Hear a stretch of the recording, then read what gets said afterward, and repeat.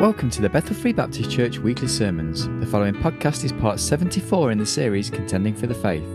This is the morning service of Sunday the 22nd of April 2012, entitled The Glorious Church of Jesus Christ, Part 6, and the Bible reading is taken from Matthew chapter 16, verses 13 to 21. Here's Pastor Larry T. Curtis.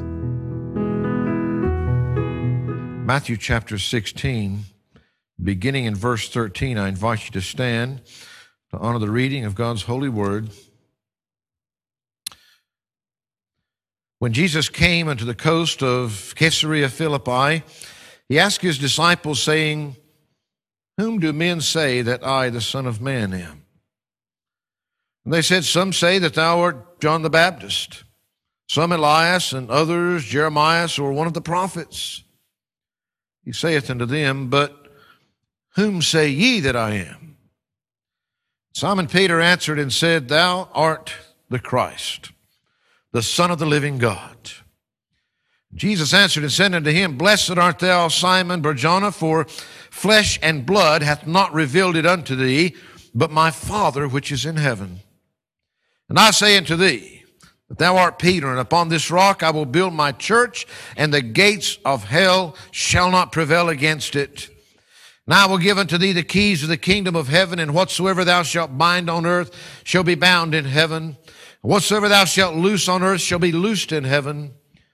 Then charged he his disciples that they should tell no man that he was Jesus the Christ. That time forth began Jesus to show unto his disciples how that he must go into Jerusalem and suffer many things of the elders and chief priests and scribes, and be killed and be raised again the third day. Father, we thank you again for our time together this morning. Thank you for the blessings that have already been ours. And now, Lord, as we take this most important time to look into your word, we do pray, Lord, that you would just take and that you would meet with us, that the power of your Spirit would be upon us, Lord, that you would take and make these words alive into our hearts. You know the needs of every individual here today. We pray that you would speak to their hearts as only you can. We give you the praise and honor for it. In Christ's name we pray. Amen and amen. We thank the Lord that as we have been looking through our passage on the church, that of course we have looked at a number of things already. We've looked at a number of things of what the church is and what the church is not. As we keep those things in mind, we have moved to this point in our study at looking at the present church. We looked at the prospective church, that universal one body of Christ, one church that will be called out at the rapture of the church from this place. And of course, as we look this morning, we have begun looking the last couple of weeks at the present church, that local church, and just what is meant by that. And of course, that is what most of the New Testament is written to and about, is the Lord Jesus Christ and his church, his body, his work that has been left for us to do. And of course, in defining that church, we have been looking at a couple of things already, and we have seen that that first of all, in the Word of God, we saw that the local church, the body of Christ, is described as believers. It's not brick and mortar. It's not some organization that that man has come up with. It is believers. They that gladly received the Word of God and were baptized. So we find that that it is the people. And as we began to look beyond that, we saw that these believers were also described as a body. And we looked last week at just how that the Bible brings this description of the church being defined as a body, with each one individually being placed there by the Lord Jesus Christ himself as he builds his church, each one having their own gift, each one having their own role, each one having their part to play in the whole of the body with Jesus Christ as the head. And there's a number of things that brings into light. Number one, a body's not going to function as well when part of the body parts are missing. Want to try it? Let somebody tie your hands behind your back. Try to do all the things you normally do. Take one leg and just tie it up. Matter of fact, you can go beyond that. Just try doing without one finger or any part of your body, your ears, your eyes, your nose. Simple truth is, even many of the parts that you can't see, you don't want to give up. I promise you. The church, the called out assembly that belongs to the Lord Jesus Christ. It is made up of believers only, those that have put their faith and trust in the Lord Jesus Christ. It is a people. It is a body. All of those individual peoples being joined together to work as one body.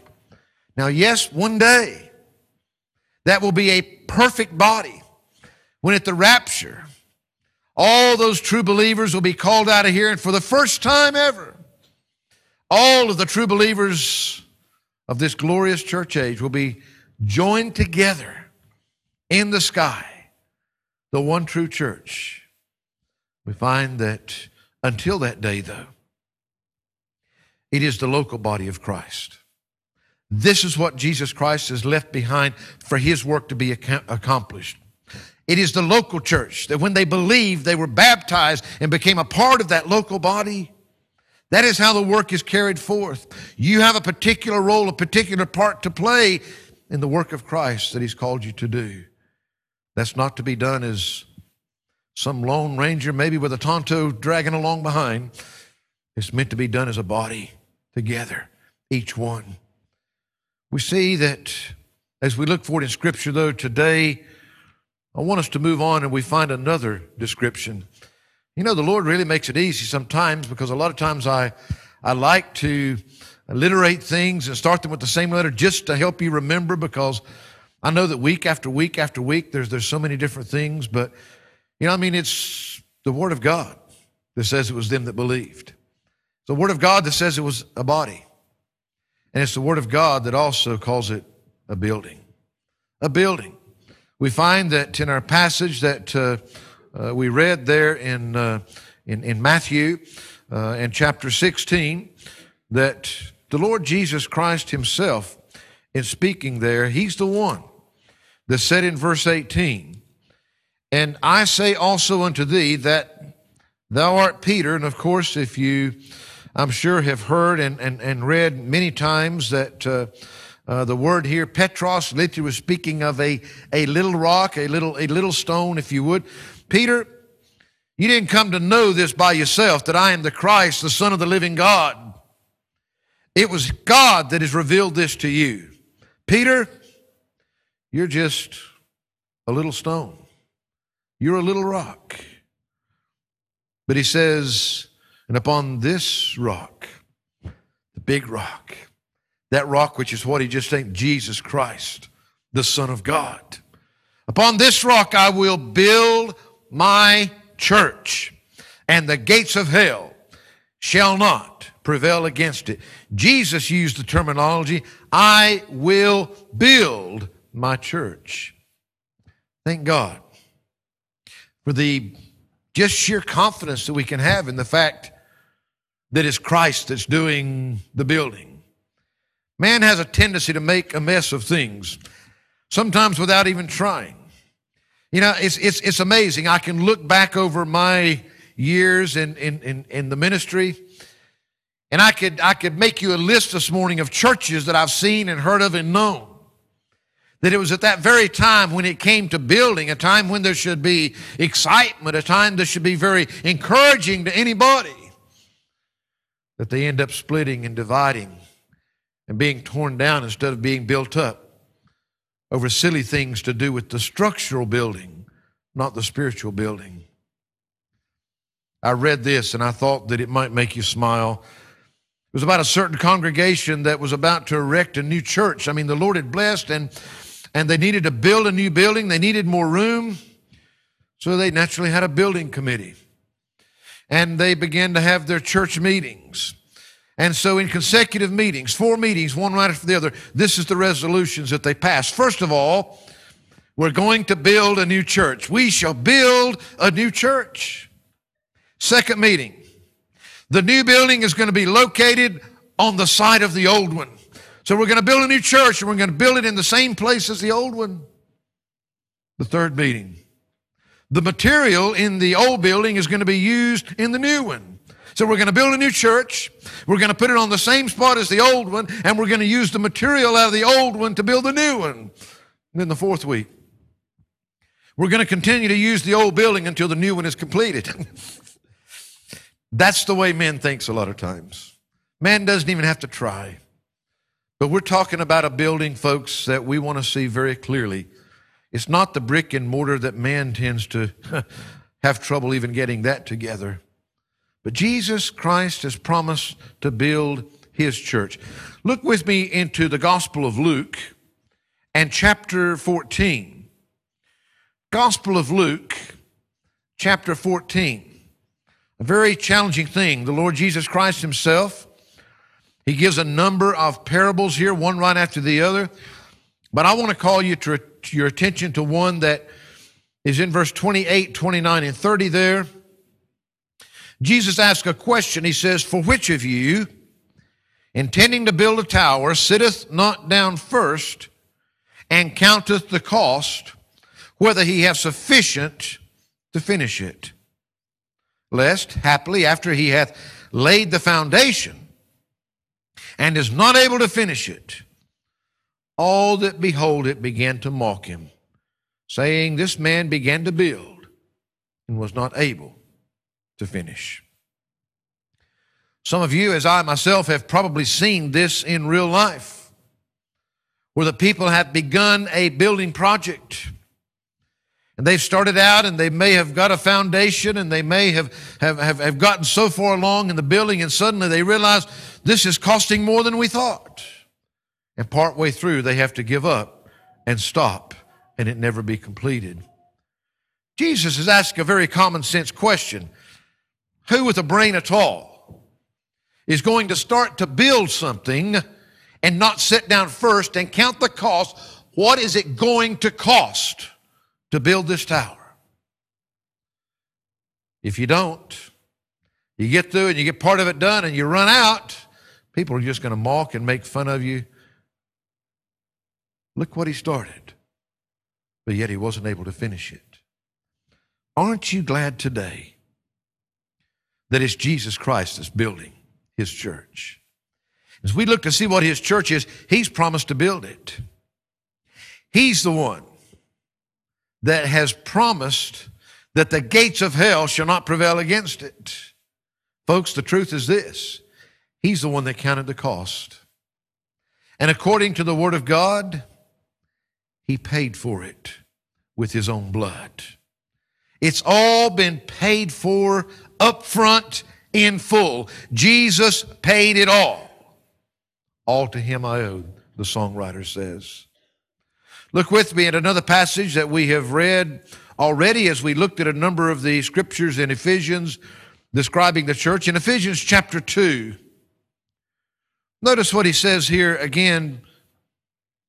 Ephesians chapter 2, beginning in verse 19, where God says, "Now therefore ye are no more strangers and foreigners, but fellow citizens with the saints and of the household of God." Verse 20 says, "And are built upon the foundation of the apostles and prophets, Jesus Christ himself being the chief cornerstone, in whom all the building, fitly framed together, groweth unto an holy temple in the Lord, in whom ye also are builded together for an habitation of God through the Spirit." I want to remind you this morning, the church that we're looking at, the church that is defined as believers, that is defined as the body, that is defined as a building that Jesus Christ himself is building. He's doing the building. He counted the cost. He paid the cost in full. He laid the foundation. He's the one.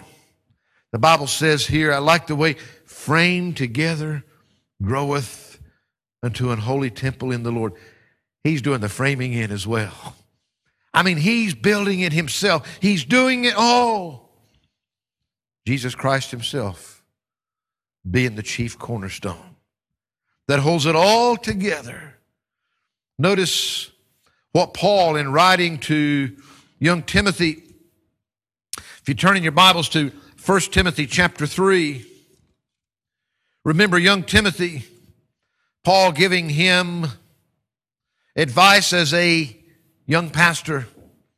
In 1 Timothy chapter 3 and in verse 15, the Bible says, "But if I tarry long, that thou mayest know how thou oughtest to behave thyself in the house of God." Now that's pretty important. You need to know how to act. You need to know what you're doing. But notice how he finishes off, "which is the church of the living God, the pillar and ground of the truth." You see, the church is not only described as a building itself, but this church that is being built by Jesus Christ, that the apostles and those prophets were the foundation, Jesus Christ himself the chief cornerstone, each one of us being framed into that building as he wants. And it's that building that's known as the church that is the pillar that holds it into place, the ground for the truth itself. That's how God's word was to be preserved, not through the world, not through all of their intellect and education and everything that they can do, but through the church that Jesus Christ was building, that building itself being that which would support the truth that he has left behind for each and every one of us. He also warns the church at Corinth in 1 Corinthians chapter 3. Notice what he says there. 1 Corinthians chapter 3 and in verse 10. He says, "According to the grace of God which is given unto me as a wise master builder, I have laid the foundation, and another buildeth thereon. But let every man take heed how he buildeth thereupon." Now there's a slightly different analogy here. The Apostle Paul is writing to the church at Corinth. He is an individual, had been responsible for part of the building of that. We know as Jesus Christ is building it, Jesus Christ uses people. Jesus Christ uses mankind, those born-again believers that have been baptized, that are part of the body of Christ, that are part of the building that he's putting together. And we're really being given here, counting the importance of how we build. We need to recognize and remember what it is that the church is. It's not just any building. It's not like any other building. As a matter of fact, you'll recall that that word church itself that we find in our Bibles is a word that was an English word that spoke possession of the Lord's. When we talk about the church, we're not talking about just any ecclesia, not just any called out assembly, but the one that's called out that belongs to the Lord Jesus Christ himself. We need to be careful. He's warning young Timothy here. He says, "Let every man take heed how he buildeth thereupon." Whatever responsibility that the Lord gives us in this, we got to remember, folks, this is not a worldly organization. It doesn't operate like a worldly organization. It is the church of the living God, the holy temple in which the Lord it is. We're not talking about a building that he's building of brick and mortar. We're talking about a spiritual house, a spiritual building. And Jesus Christ, he is the builder. That he takes, and what a great privilege, allows you to be a part of what he's doing. We ought to be very careful indeed how we attempt. People try in so many different ways and so many different programs and so many different ideas of how they are going to build the local church. Folks, forget the brick and mortar. That's not really the church at all. Remember the spiritual building. You see, what we have here at Bethel Free Baptist Church is not this brick and mortar that we are privileged to be able to meet within. It's a group of baptized believers that are part of the body of Jesus Christ himself, that is being built into a holy temple, a spiritual temple that God himself lives and dwells within. You see, it's not about building with brick and mortars. It's about building with spiritual conversions. That's how the church is built, by people being born again, by people being baptized into the body, becoming part of that body, being built in a way that Jesus Christ and he alone wants to build us. The church.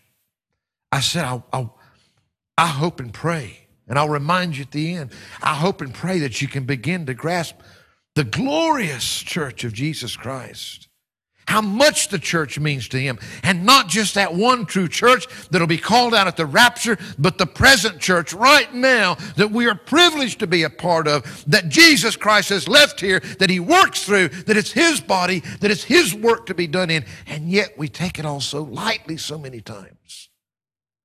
Believers, body, building, all of those things. There's a fourth one that he gives us, a description for the church as well. And he started it with a B as well, not me, and that's the bride. The bride. You see, we look back to, again, our passage in Ephesians that we have read a number of times, and I would call your attention back again to Ephesians chapter 5. And there in Ephesians chapter 5, remember, beginning in verse 21, he said, submitting yourselves one to another in the fear of God. Wives, submit yourselves unto your own husbands as unto the Lord. For the husband is the head of the wife, even as Christ is the head of the church, and he is the Savior of the body. Therefore, as the church is subject unto Christ, so let the wives be unto their own husbands in everything. Husbands, love your wives even as Christ also loved the church and gave himself for it, that he might sanctify and cleanse it with the washing of water by the word, that he might present it to himself a glorious church, not having spot or wrinkle or any such thing, that it should be holy and without blemish. So ought men to love their wives as their own bodies. He that loveth his wife loveth himself. For no man ever yet hated his own flesh, but nourisheth and cherisheth it, even as the Lord the church. For we are members of his body, of his flesh, and of his bones. For this cause shall a man leave his father and mother, and shall be joined unto his wife, and they two shall be one flesh. This is a great mystery. But I speak concerning Christ and the church. Nevertheless, let every one of you in particular so love his wife even as himself, and the wife see that she reverences her husband. A mystery. He said it's a mystery, but I'm speaking concerning Christ and the church, the groom and the bride that he's just described there. If you look over into the book of Revelation, chapter 19, notice there in verses 7 to 9, he says, let us be glad and rejoice and give honor to him. For the marriage of the Lamb is come, and his wife hath made herself ready. And to her was granted that she should be arrayed in fine linen, clean and white, for the fine linen is the righteousness of saints. And he saith unto me, right, blessed are they which are called unto the marriage supper of the Lamb. And he saith unto me, these are the true sayings of God. You see, you read the Bible, you find, literally, we believe that the Word of God means what it says. This is not some spiritual make-believe thing. This is the marriage supper of the Lamb, a real marriage supper. taking place in heaven, where the bride is being presented to the groom, spotless and holy and without blemish. Oh, I want to tell you, we've seen some pretty elaborate weddings in this world, but you've seen nothing like this wedding that'll be taking place there. It'll be the wedding of all weddings. Paul uses this description. You know, folks, it amazes me, and I don't say this to be nasty. It amazes me how that, some things the Bible really just doesn't give us all the answers to. Some things we're going to have to wait to find out one day. But I find that, why is it that so many have trouble with some of these basic things if you just take the Bible for what it says and all that the Bible says about it? I'm not trying to, by excluding somebody else, I'm not trying to make the church the bride of Christ. The Bible says that the church is the bride of Christ. That's not me that's making that up. Notice what he says then as he writes to the church at Rome in Romans chapter 7. Notice what he says there in verse 4. He says, "Wherefore, my brethren, ye also are become dead to the law." Who's he talking to? He's talking to the church at Rome. "My brethren, ye also are become dead to the law by the body of Christ, that ye should be married to another, even to him who is raised from the dead, that we should bring forth fruit unto God." Church, you, my brethren in this church, he said, you've become dead to the law. You're no longer married to him because of the body of Christ himself, that ye should be married to another, to him, the Lord Jesus Christ, the one that is raised from the dead, the one that rose that third day, him, that we should bring forth fruit unto God. You see, the Bible's describing this church as the bride of Christ, as the one that's married to him. He also wrote to the church at Corinth in 2 Corinthians chapter 11. In 2 Corinthians chapter 11 in verse 2, he said, "For I am jealous over you with godly jealousy." Why? "For I have espoused you to one husband, that I may present you as a chaste virgin to Christ." Folks, there's no question who the groom is in this wedding. And there is no question who the bride is. It is certain that the bride that is being prepared and presented in Revelation at the marriage supper of the Lamb is the church. And you can put that church, capital C, church universal, yes, no doubt, when all those true believers are out of here. But right now, in the present, it's the church, little c, the local church, the body of Christ that is here upon this earth. You see, it is the local church, though very imperfectly so, that should be a reflection of the church, the universal church. We are what people see today. This is the church God is using to build his kingdom today. What people can see, what people can touch, what God works through as people today. Today. I guess it really comes back. We can recall, if some of you were, it's not that long back, would remember the royal wedding that took place not too long ago. And on that occasion, if you didn't hear it, you can go back. That was a couple of pretty long sermons. I don't have time to preach it all again to you this morning, but entitled A Royal Wedding. That was dealing specifically with so many of the things concerning this royal wedding with the King of Kings.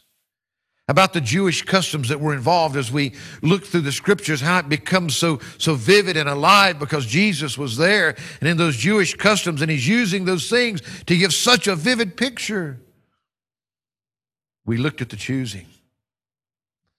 We don't have time this morning to read all of those passages, but turn with me to Ephesians chapter 1.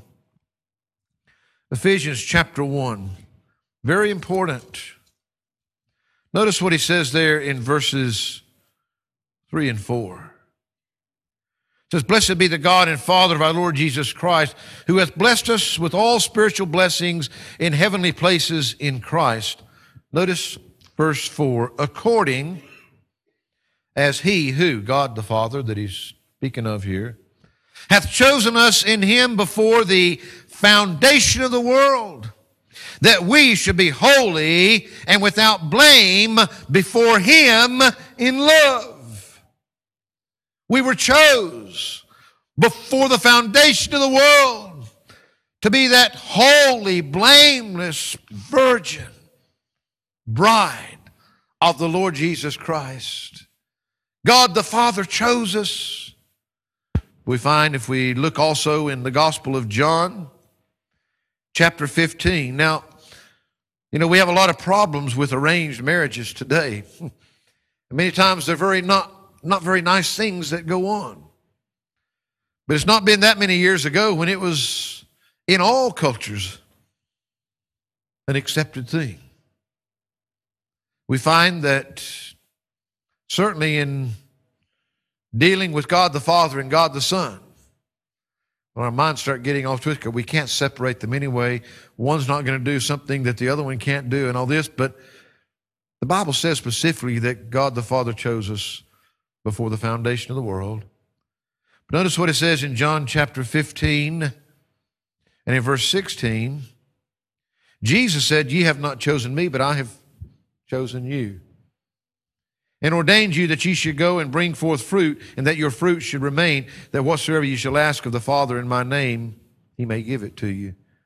So God the Father chose us before the foundation of the world. Jesus said, "You haven't chosen me, I've chosen you." You see, for the wedding to take place, there's a choosing. God chose you to be the bride of Christ. There is no question about that. He did the choosing. The next thing we looked at was the covenant. Now, we looked at a lot of things there. We went back to a lot of the Jewish customs and all those things, which was exciting. It was probably a lot more exciting for me to prepare than it was for you to listen to. But man, I loved it. And so many of the scriptures just came alive. But you've been chosen to be the bride. But there was a written covenant, a written deed of marriage that would be written. We find that we looked at all those things, but if I can just null it down to all those things that take place, folks, you got a written contract of marriage right here, the very Word of God. We not only looked at the covenant, but then we looked at the collection. You see, right now, the bride has been chosen.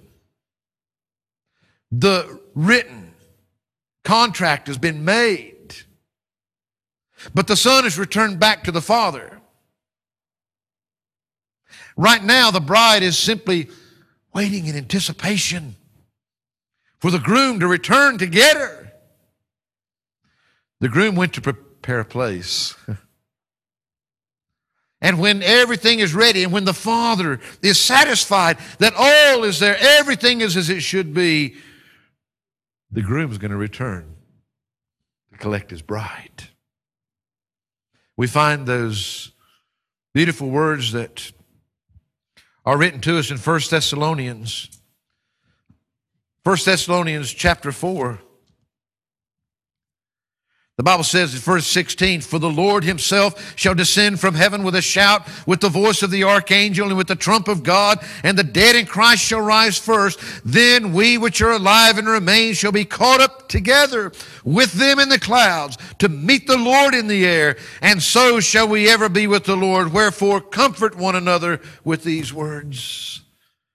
That's when the groom's coming back for the bride. He's coming to collect his bride. And then following that, the choosing, the covenant, the connection, we look at the consummation. The wedding had to be consummated. After Christ comes for His bride, there will be a consummation, but it won't be a physical consummation that consummates a physical marriage in this world. It'll be a spiritual consummation, praise God. And do you know, for the first time, you'll have that glorified body. You will be sinless. You will be the perfect bride. And do you know that it was only then, after the bride, after that consummation had been made, then is when the bride, in all of her fine array, was presented to everyone else. Folks, oh, what a day that's going to be. The day that we wait for. The consummation when we will have those glorified bodies. Notice what he says in Colossians chapter 3. In Colossians chapter 3, as we look at one verse there. Verse 4 says, when Christ, who is our life, shall appear, then shall ye also appear with Him in glory. The consummation of the wedding, folks. You. And then the celebration. That's what we read there a while ago in Revelation chapter 19. The marriage supper of the Lamb, the wedding feast. That the bride of Christ that'll be there at that wedding feast, at that marriage supper, are those that are wed to Him. Wow. My mind can hardly contain the beauty of just what the church really is to Him. Why is it today? Why is it like so many of the great doctrines? Remember, this is number 74 in our series on contending for the faith. And there are fundamentals of that faith that we must contend for, that we cannot move on, that we cannot change no matter what. And I'm saying the glorious church of the Lord Jesus Christ is one of the doctrines that is under attack, that is being belittled, that is being pushed aside, but we need to contend for it, and we need to stand up for it, and we need to fight for it, no matter what. Not just the world, but quote-unquote Christendom as a whole is doing with it. Wow. You know, I want to ask you a question today, a very simple question. We're talking about the glorious church of Jesus Christ. Church that is made up of them that believed and were baptized, of people that have put their faith and trust in the Lord Jesus Christ, that are part of a body, the body of Christ Himself. It is how Jesus Christ is present in this world today. Yes, He's at the right hand of God, but He's ever present here, but not in the world, in His people, in those believers that have been made the body of Christ on this earth, the living, visible body that's doing the work of Christ. That's why we're here, folks. Not for our health, not for our wealth, not for a lot of things that we want to make it. It's for His purpose, to seek and to save them which are lost, that the work of Christ can continue. We've looked at all that in the past. The believers, that body, that building, that spiritual building, that is being built as a habitation of God Himself. The apostles and the prophets, the foundation, Jesus Christ, the chief cornerstone, each one being framed in, fitly put in place just where they need to be. The bride. You've been chosen. You see, a simple question. Jesus Christ has made a proposal to you. You can't separate the bride and the church, folks. Part of what people try to do, you can't. The Bible makes all these things one. Have you accepted his proposal? Because you see, part of that covenant that we talked about, that written contract, we looked at it. The bride was chosen. But when the written contract was given, she had to accept it. You see, Jesus Christ has proposed to you. He's died on the cross and paid the full price. But today, have you accepted his proposal? Because it's only by accepting that proposal in your heart that you become part of the bride of Christ. Only by being part of his church can you be his bride. You're saved. If you're a born-again believer, then you've got your place reserved for the rapture. When he comes to call all of that assembly out and to join them together. But he's left you with the responsibility before that day comes, that as that baptized believer, to be part of his called out assembly here on earth, his church, this body of Christ, the bride of Christ. The truth is that he's made the proposal. He's made the covenant with you. But have you accepted it? And are you honoring it in his way? You see, I give you this in closing again today. Only you know if you've accepted his proposal or not. I look around, I hope and trust and pray that there's not an individual sitting here this morning that if you know anything, if you know you're here sitting, breathing, hopefully still awake, you know that you're saved. You know that you've believed. You know that you've accepted his proposal and put his faith and trust, or put your faith and trust in him. I hope you know that. If not, may I say this with the greatest love in the world? I hope right now, by the power of the Holy Spirit, that you're the most miserable person on the face of earth until you get that sorted. There's nothing else in this world that should make you happy unless you know that. And if you do know that, I told you there's some things I'm praying about. Can I remind you with those?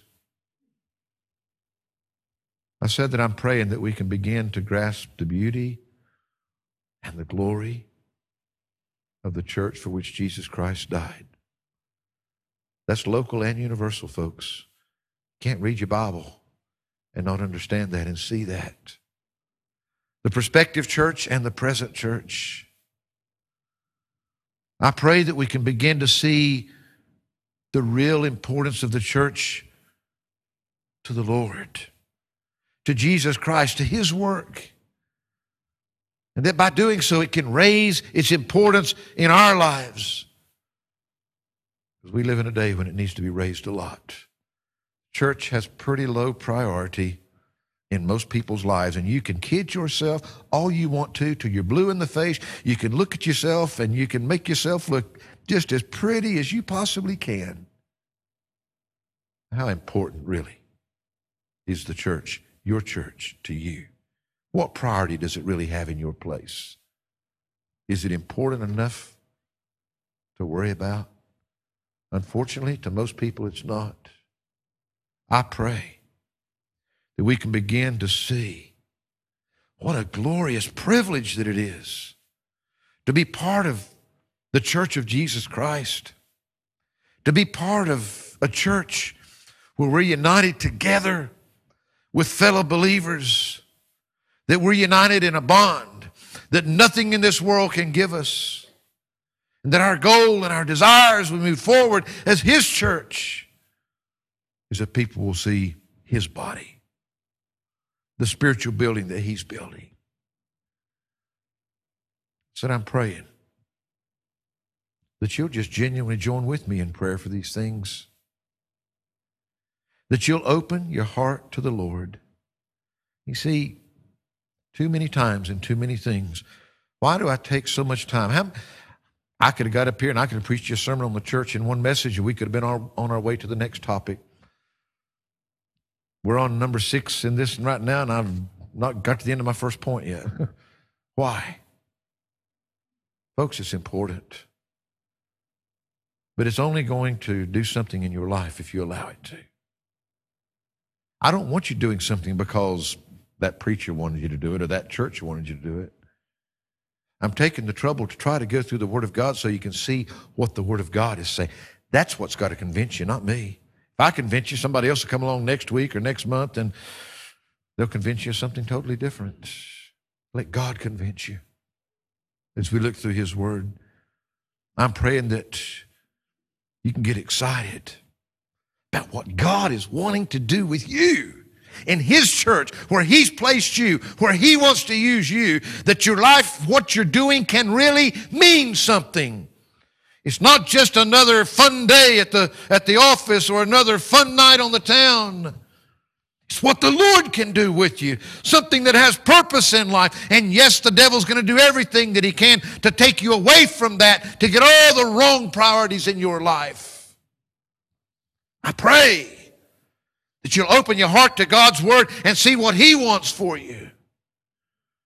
And I pray, first of all, boy, if you're not part of what is one day going to be that prospective church that's called out of here at the rapture, because that's only those that their names are written in the Lamb's book of life, I pray today, and I pray that you'll join with me, that if there's anybody here that doesn't have their name written in that book, that they'll do so today while there's time.